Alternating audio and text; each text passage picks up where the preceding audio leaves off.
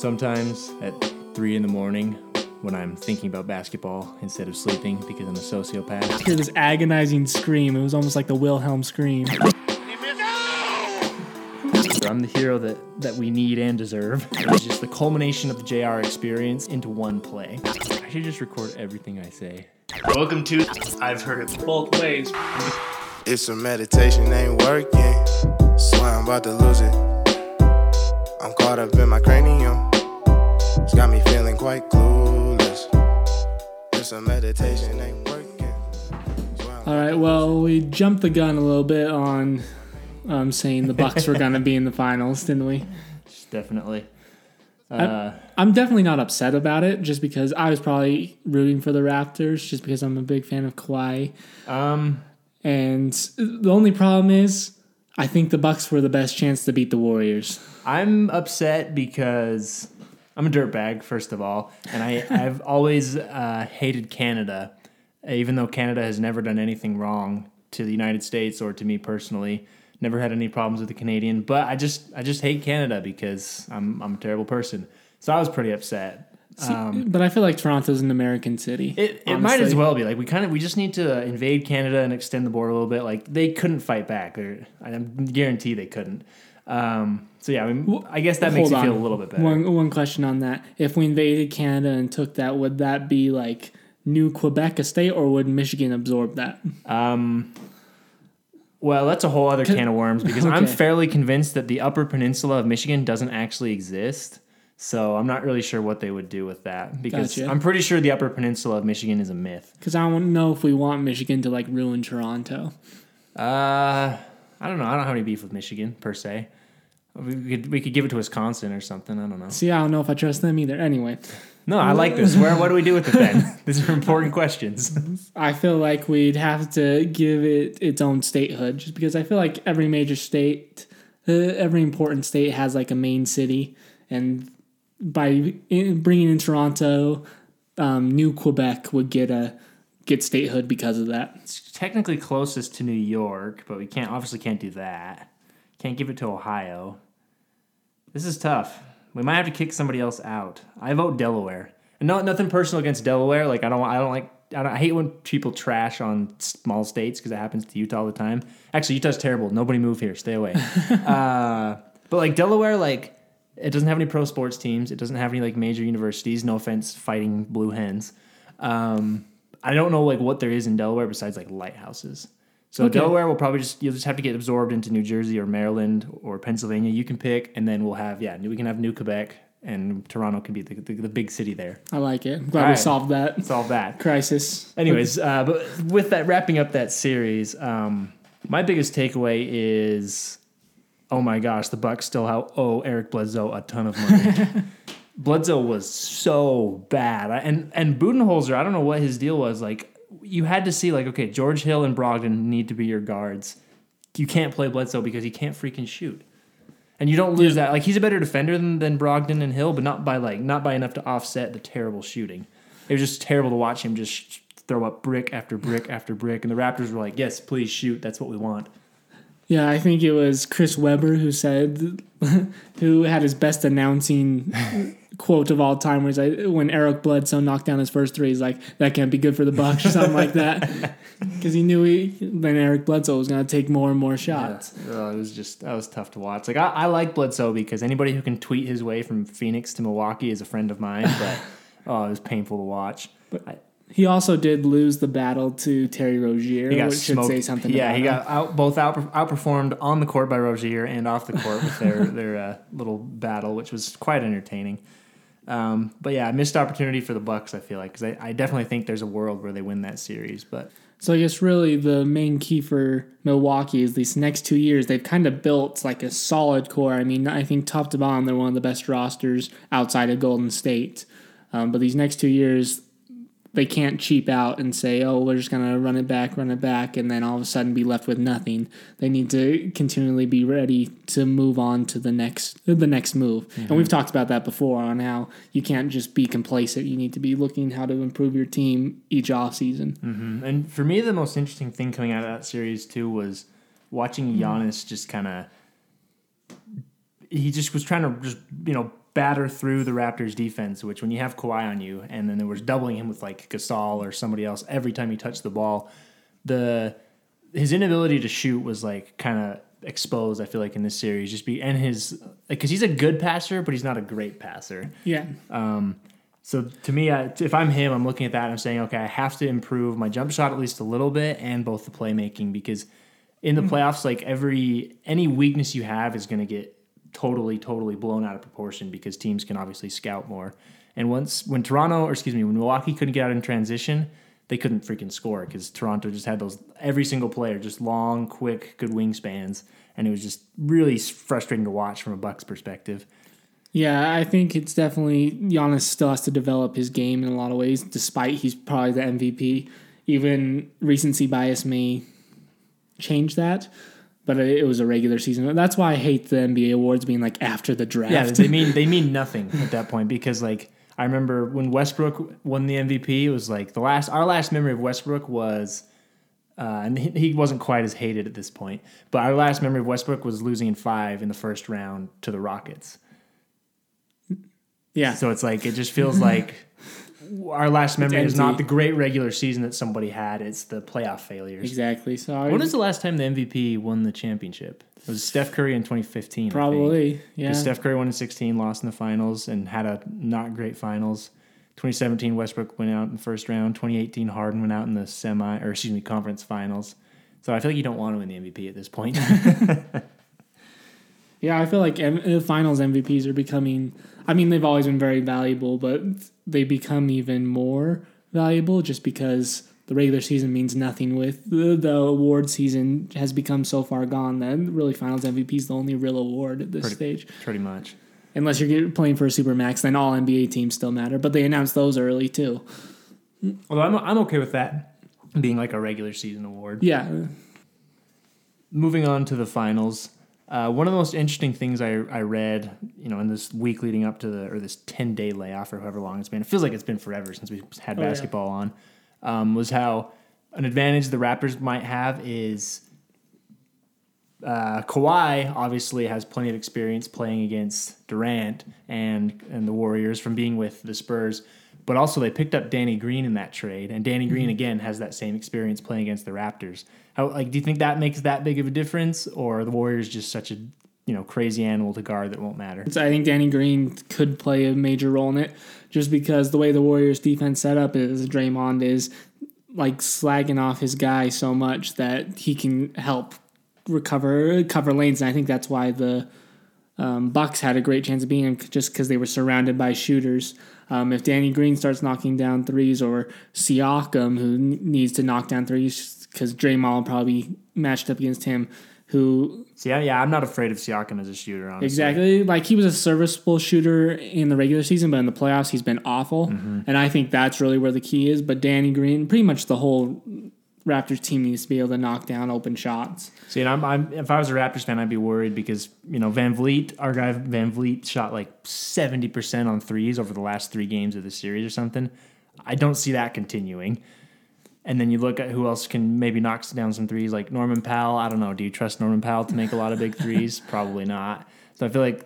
And that's why I think you have to expect Danny Green to step up, because Danny Green's been terrible in the previous playoff series. True. And he's usually he had that finals for the 2013 finals where I think he broke a record for threes in a game. So we know he can heat up in the finals. So I'd love to see a North Carolina boy do well on the big stage. Well, and the funny thing to me is, like, looking back, even when the Kawhi trade happened, I was like, wait, the Raptors got Danny Green too? I was like, dang, the Spurs got fleeced. Like, I know they had to trade Kawhi because they had no leverage and he was just going to leave, blah, blah, blah, blah, blah. But even just throwing Danny Green, it was like, wait a second, why did you do that? You were already losing this trade. Don't make it worse. Exactly. And I think in the NBA, like, getting the best player in the trade, you always win. But there was no reason unless it was salary reasons. I'd say if it was to match salary, I guess that makes sense. But like, there had to be somebody else, because once you're giving away Kawhi, the Raptors can't be like, well, you got to give us something else, something to sweeten the pot, because the pot is already sweet enough. Yeah, I guess it was probably they wanted DeJounte Murray, Bryn Forbes. They were deep in that position, but still, it looks bad in retrospect. Oh yeah, and I think it always was going to. There was no chance the Spurs were going to somehow win that trade. True. So I'm thinking Raptors. I'm thinking Warriors in 5. What are you leaning in for this series? Just because I believe, I'm going to say Warriors in 6. Okay. To me, the Warriors are just so much harder to defend than the Bucks, because the Bucks strategy all year was literally just like wrecking ball Giannis surrounded by shooters, and if you can contain Giannis's penetration and then a couple guys go cold, like forget about it. And that's exactly what happened to the Bucks.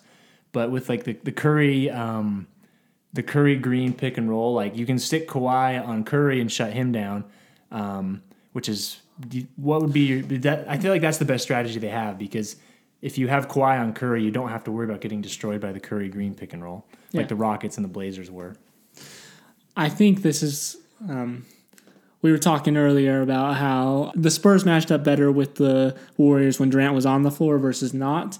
I think that's because of the motion offense. Kawhi is able to, I have Kevin Durant, and they're not able to be as fluid on offense. Well, that's just been like a Warriors problem literally since the day Durant arrived. They don't have, like, the rest of the guys don't play as well when Durant's in, because when you're, even if you're not shooting every time, when you're just getting a touch like every possession, you're in the rhythm of the offense, you're in the rhythm of the game. It's easier to make plays, make shots. Whereas if you're just watching Kevin Durant drop 40 points, it's effective because 40 points. But when it is your turn and you do have to make that shot, you're not in the flow of the game anymore. And it also makes the defense work harder. While if he isn't chasing Steph around screens, I think it's easier to just guard Kevin Durant one-on-one. You can see how destructive Kawhi can be to an offensive player. Actually, I watched a highlight reel of Kawhi just playing defense, and it was amazing. It was breathtaking. Which is crazy. Let's say if Kevin Durant does come back for the finals, would you just stick Kawhi on him and then take your chances everywhere else?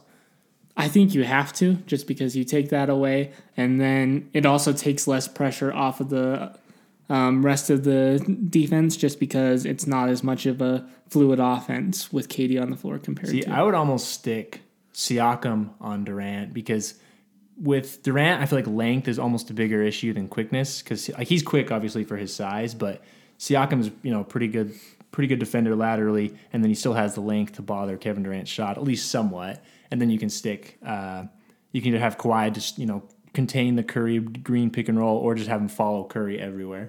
Yeah. So I feel like if the Raptors are going to have a chance in this series, like, their defense has to be airtight. And then offensively, they just have to shoot the lights out, I feel like. Because the Warriors, I think are better equipped they're just a smarter team defensively than the Bucks were. I think that's a good point, is Toronto has to play great defense. I don't know if they necessarily have to shoot the lights out, but they have to slow the game down and make it more of a slugfest rather than this air raid offense. I actually kind of like Kawhi on Steph now that we're talking about it more, just because if you can somehow slow down Steph, who's kind of the head of that offense, then you're going to be able to control the pace of the game more, which is a lot better. They have to do, yeah. And if I'm the Warriors, who do you have on Kawhi? Clay? Probably. And then Draymond was slagging off for help? No, I would, because Kawhi's not a great passer. Like, he's not a great shot creator for other people. Because you can't be. He's literally perfect in almost every other aspect of the game. So you can't be perfect in everything, obviously. Yeah. I would just probably stick Draymond on him, because if you can just make Kawhi work so hard for every basket and then just take your chances with the other guys, I feel like you can beat the Raptors relatively easily that way. And that's exactly why I would put Clay on him and then have Draymond slough off, because then Kawhi's not going to be able to make that open pass. Because I feel like laterally Kawhi's a lot faster than Draymond. True, that's true. And then if you have Draymond, but again, I'm not afraid of Kawhi as a passer. Yeah, so that's So we're both scouting for the same thing, but just different ways. All right, I think that concludes the headlines of this week. Now moving on to our green content of the night, our main story. This past week, Bill Buckner, the infamous Red Sox 1986 World Series. He played for the Cubs more than he did the Red Sox, but he's mostly remembered for his Red Sox days for literally one play. And a lot of people argue that, I've watched it like 50 times, a lot of people argue that even if he did field the ball cleanly, So he's playing first base, tie game 6 of the World Series. The Red Sox had already blown like a 3-run lead. There's a soft grounder down the first baseline. It goes between his legs, rolls in the outfield. The Mets score the winning run. Mets went on to win the World Series. A lot of people think even if Buckner did field the ball cleanly, he wasn't going to beat, I think the guy's name was Mookie Wilson. Yeah. Wasn't going to beat him to the bag because the pitcher didn't cover the bag. It's a whole thing. But all anyone cares about is, the ball went through Buckner's legs. Yeah.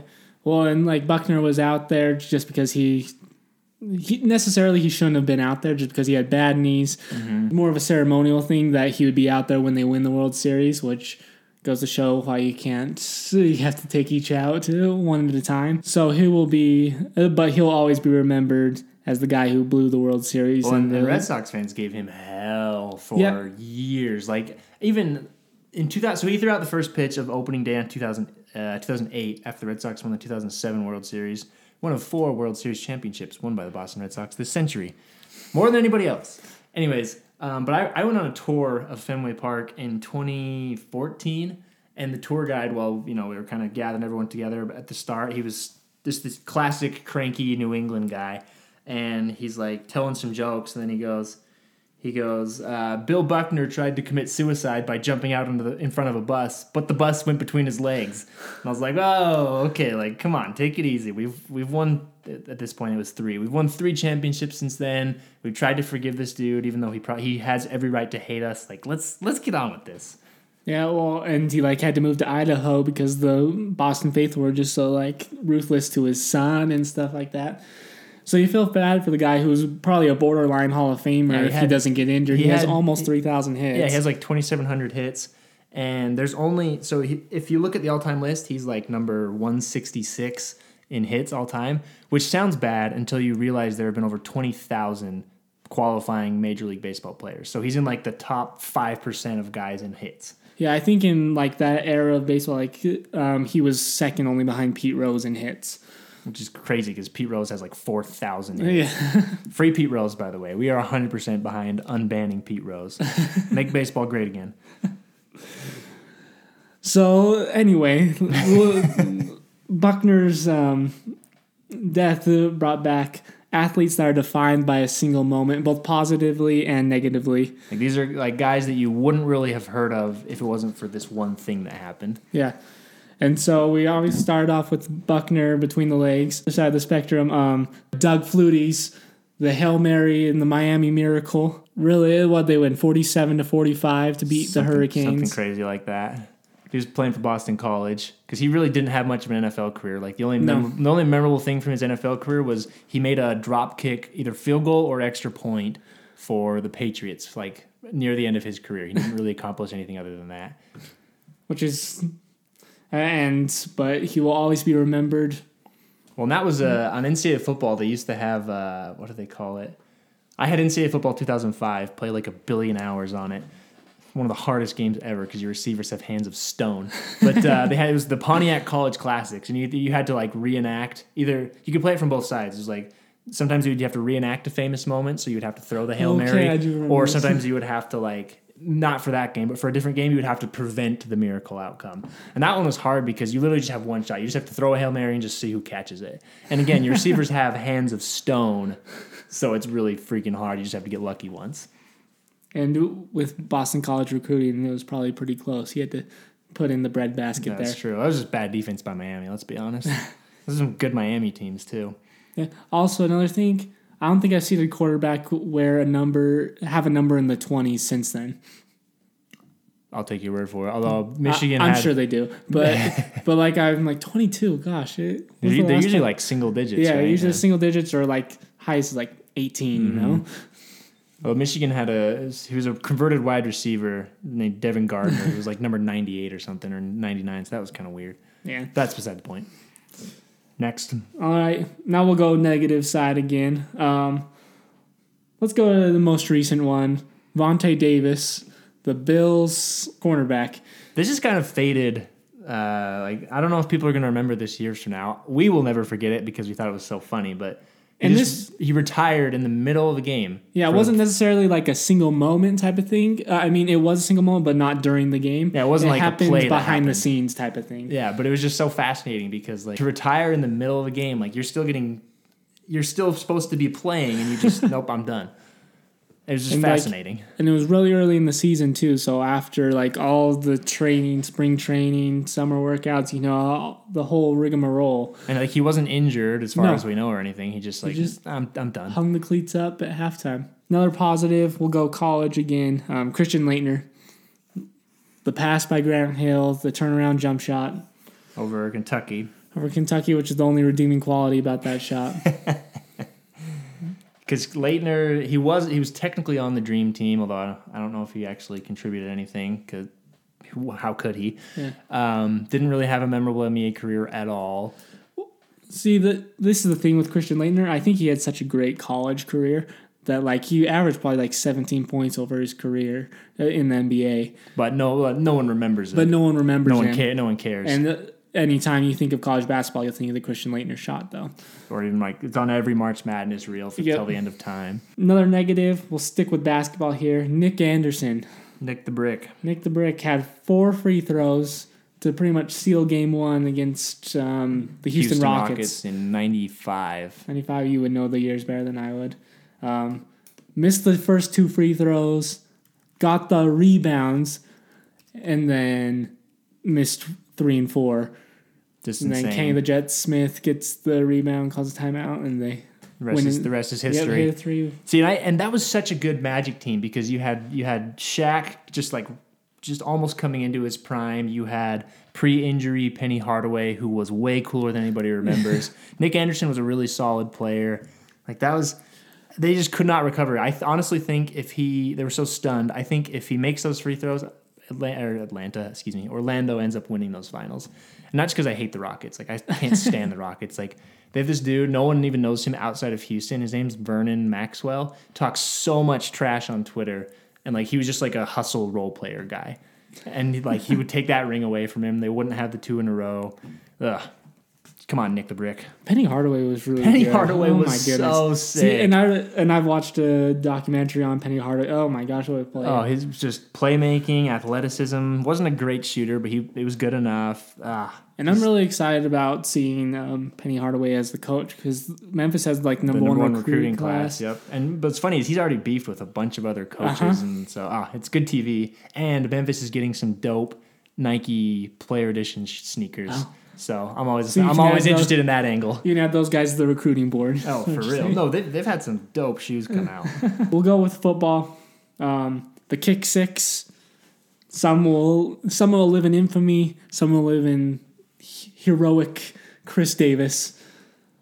Catches I can't remember. It was like a 48-yard field goal. Like it wasn't. It was kind of wide. I think it was like 52 or something. 52, but you got to remember, Alabama's kickers are the worst in like all of football at any level. So really, a 50-yard field goal for an Alabama kicker might as well be like an 80-yard field goal. And I remember my brother. We were watching it down. Whatever, doesn't matter. We were watching it, and he's saying like. He could run this back before the kick even happened because we figured like, yeah, he'll probably miss it. It's just if he'll miss it if he'll miss it long enough to get out of the end zone. And then as soon as he caught it, like the camera was already behind the goalpost. And so you could see like, holy crap, like Auburn's setting up a run back. And I despise Alabama with my entire soul. So that was one of the most exciting sports moments I have ever seen. Yeah. I mean, if I was an Auburn fan, I would have lost my mind. I just watched that the other day, and it's like that's just one of the most incredible. It's like, wait, that's moments. Did that actually happen? Did I actually see that happen? And then he's never been heard from since. Like I don't know. I don't even know if he played another game for Auburn or if he was a senior. I don't know if he's in the NFL. I don't care enough to Google it. Yep. But love you, Chris Davis. All right. Speaking of kickers, we'll go to the. We'll go to the NFL, the New Orleans Saints kicker John Carney. This is one that we just recently discovered. But incredible play. The Jaguars were up 7. This is just a bonus one because no one knows who Chris Carney is. He's probably not like a Saints Carney. Exactly. There's not like I was thinking of Chris Davis still. But if you're not like a Saints or Jags fan, you probably don't even know this happened. Yep. So the Saints make this incredible play, throw like a 30-yard pass Then the 4 laterals, score the touchdown. Ended up being like an 80-yard touchdown. Probably. With like no time left. And they have an extra point to tie the game, sending it into overtime. And John Carney, who hadn't missed an extra point all year, shanks it. Right. And you just hear this agonizing scream. It was almost like the Wilhelm scream by the commentators. And it's just over. And John Carney loses. See, and I don't think it was a Saints exclusive broadcast. Like so there weren't like Saints hometown commentators, right? Not that I could tell. Can we get the audio in there? Let's. Incredible plays along the line for the Saints to stay alive, pending the extra point by John Carney. And he missed. No! He missed the extra point wide right. Oh my God! How could he do that? This one is over as John Carney misses his first extra point of the season. So it's the color commentary guy, I think, because he's the no, but then the other dude goes, oh my, and he's like, guys, they typically don't swear on TV, so it's like you get that and you get, how could he do that? Like he did it on purpose or something. Oh, it's wonderful. That's an extremely underappreciated moment in sports history. I mean, the range of emotions there, if you're a Saints fan, from utter elation to complete despair. We'll stick with football positive. I mean, you can kind of tell with all these positive, with all these football ones, one fan base is extremely happy, the other isn't, just because Malcolm Butler's pick in the end zone. If you're a Seahawks fan, you should have given to Marshawn Lynch, as everyone has now stated. But well, the crazy thing about that play is when you watch that sequence of the plays leading up to it, you had the Seattle receiver, it doesn't matter, with that juggling, bouncing catch on the sideline. And then the very next play, Lynch, every single time they hand it off to Lynch and he breaks through the hole at the line of scrimmage, I expect him to score. Because like your brain is like looking at, okay, here we have the Patriots defenders, here's the ball carrier, like, oh, he's probably going to score. And every time I watched it, he still doesn't score, which amazes me. And so if you're watching that and you don't know what's happening, you're thinking like, oh, well, that almost worked, just give it to him again. And they didn't. And then even when you watch the play, like Butler just comes flying out of nowhere, which is a perfect metaphor for his career because no one had ever heard of him before. And the only like notable thing that's happened to him since was when he didn't get played against the Eagles in the Super Bowl. And turns out that was the right call because he did absolutely nothing in Tennessee the following year. Although none of the Patriots defenders could do much that Super Bowl. Thank goodness. And then back on the negative side, we have another recent one that I think hasn't really cemented as we'll remember this player for that. I'd say there's probably 2 possibilities we'll remember this player for. Either him being shirtless in the streets of Cleveland and then not knowing time, score, and possession in the finals. The Henny God, J.R. Smith. That is the man.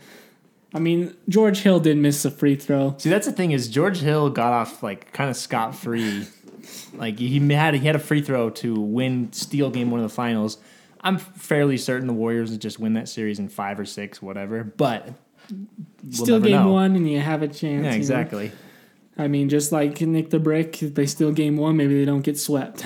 Pretty much. So it's just I remember Hill misses the free throw and J.R. Smith, like Kevin Durant didn't bother to box out. I think everyone expected him to make it because Kevin Durant just kind of like he took one step into the lane and then he just like stood there.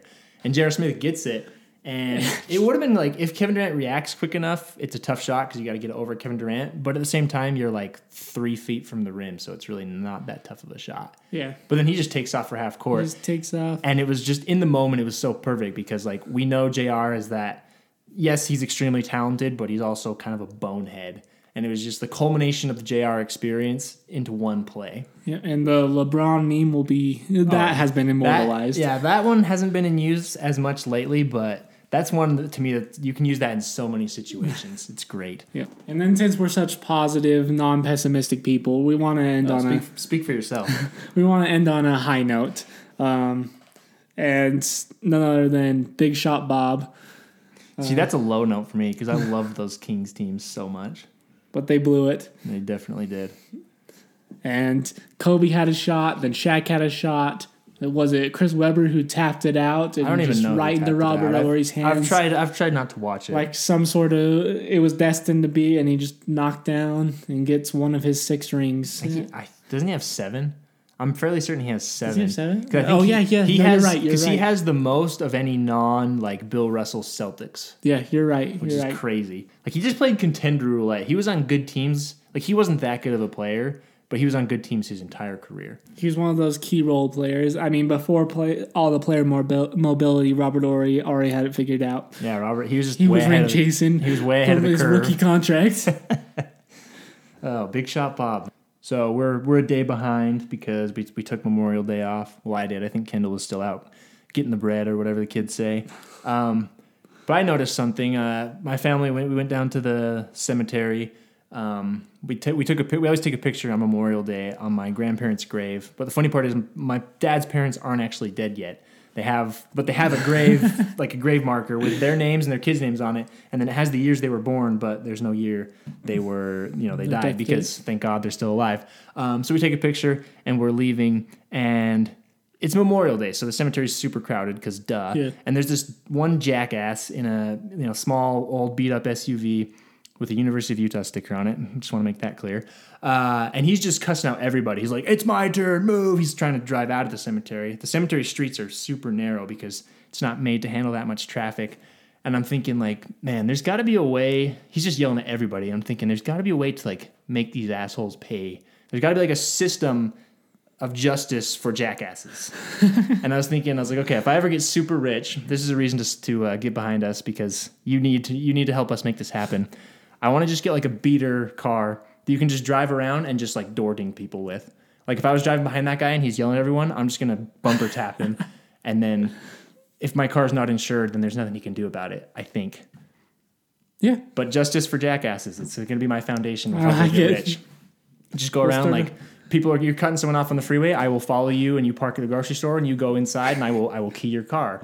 Or I will wait for you to pull out of your parking spot, and then I will cut in front of you, and we'll be in a little wreck, and I'll be rich, so I won't care, and you'll get screwed. I feel like this is an origin story of a superhero happening. Or a supervillain, depending on which side you're on. No, because I'm basically jackass Batman. It's you're doing what the people will never do. Exactly what the people are Don't have the stomach for it. what the people are too afraid to do. I'm the hero that we need and deserve.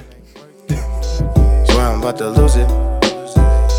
Caught up in my cranium. This got me feeling quite clueless. I've heard it both ways.